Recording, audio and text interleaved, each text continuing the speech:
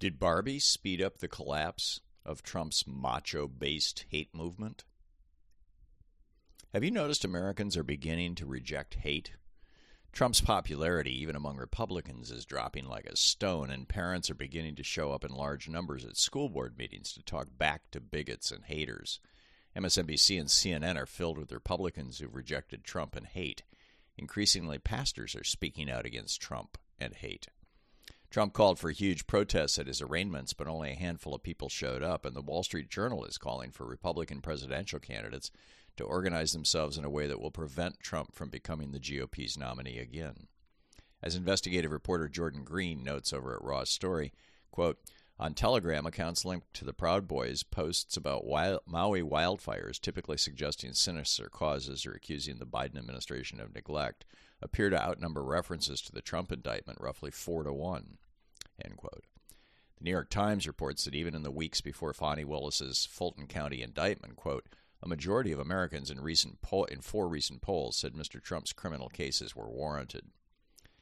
And democracy expert David Pepper points out on his excellent Substack blog, Pepperspectives, quote, recent polls on Trump are brutal, with more than 60% saying they won't vote for him in a general election. Recent elections in Ohio and Wisconsin confirm that the far right's toxic brew of extremist policies and attacks on democracy are also deeply unpopular. Absolute losers at the polls, end quote. Political candidates who base their campaigns on hate are failing. An ordinary cordial discourse among Americans with different political views is beginning to return. The media has noticed the trend, but they think it's caused entirely by Trump's legal troubles. While that's no doubt a very large factor, I believe there's another force at work here, the movie Barbie. Seriously. Last week, Louise got together with some girlfriends, including a few Trump supporters, for a Barbie party, a group of boomer women all hanging out wearing pink and talking smack about the patriarchy. Before you scoff, consider this.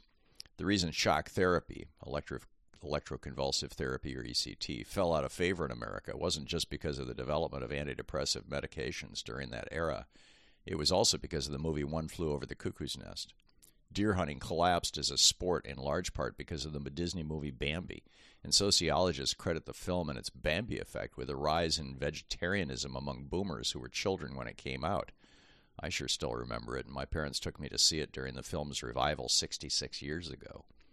Teaching evolution and contrasting it with creationism in American classrooms became acceptable as the result of the movie Inherit the Wind about the Scopes monkey trial.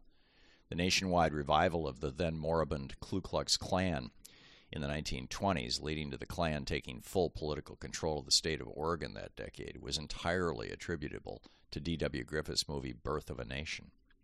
The movie Jaws caused a drop that lasted for years in people willing to swim in the ocean, as well as an increase in shark hunting that has caused some species to become endangered. The film Gone with the Wind, whitewashing the movies of the crimes of the Confederacy and the brutality of slavery, led to a revival in Confederate culture that echoes across the South to this day. Given this history and the brilliant screenplay, acting, and production values of the movie Barbie, it would be naive not to think it's had an impact on American consciousness. The question is, how big is that impact? A recent survey reported by The Hill found that fully 85% of conservatives who had seen the movie Barbie said it increased their awareness of the patriarchy at work. 57% of all viewers surveyed said the movie improved their opinion of women in leadership. The percentage of people surveyed who said that women were more effective leaders than men went from 19% before seeing the film to 29% after. A movie ostensibly about a Mattel doll, it opens with a Barbie character proclaiming, "In Barbie land, corporations are not people, and money is not considered protected free speech." From there, the plot becomes even more progressive. Ken goes from the matriarchal Barbie land to the real world and brings back the idea of patriarchy, a cultural contagion that destroys Barbie land nearly as completely as Trump tried to destroy democracy in America. I promise not to give away any more of the movie. The analogies between the transformations of Barbie land and the collapse of Trump's macho-based movement are startling. It's hard to imagine the screenwriters weren't either influenced directly by it or at least by the same social forces that brought it about. And it's hard to underestimate how widespread the impact of the movie has been. It's grossed over $1 billion, and fully 22% of people who saw it hadn't been to a movie in years. Hopefully, this is the start of a trend like the one we saw during the latter Obama years. Between 2013 and 2014, hate in America experienced a significant decline. In an intelligence report released in March 2015, the Southern Poverty Law Center said, as CNN reported, quote, the number of hate groups operating in the U.S. declined 17% between 2013 and 2014. They were, SPLC reported, at their lowest levels since 2005. 3 months later, Donald Trump came down the escalator at Trump Tower and, like Satan opening his mouth and unleashing the hounds of hell, poured out a plume of hatred, bigotry, and a call for violence that has saturated our nation for nearly 8 long years.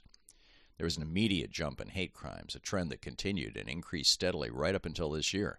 The Washington Post summarized the phenomenon succinctly in a 2019 headline, quote, counties that hosted a 2016 Trump rally saw a 226% increase in hate crimes. It's premature to proclaim the era of Trump-fueled racism and hate over, but the sense I'm getting from doing a national radio and TV call-in talk show for the past 20 years is that America has begun its much-needed healing. Perhaps most surprising, people who had previously called in to promote Trump and conservative values are increasingly telling me and my listeners that they've seen the light and want to work together to make America a better place for all.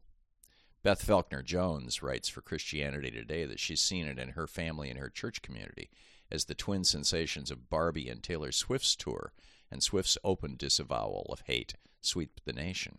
Quote, movie theaters are full of families and groups of friends dressed in pink and laughing together.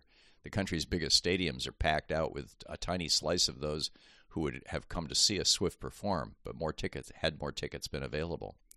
She notes how the pandemic and America's political differences pulled us apart for years. Now, she writes, things are changing for her kids and others. Quote, now they're hungry for togetherness. They're hungry for large-scale shared cultural events and wearing dress-up clothes in public, end quote. Whether it's Barbie or the Trump prosecutions that have brought about what feels like the early stages of a sea change in the American zeitgeist, or the perfect storm of the combination around the same time, I'll take it. America is better for both.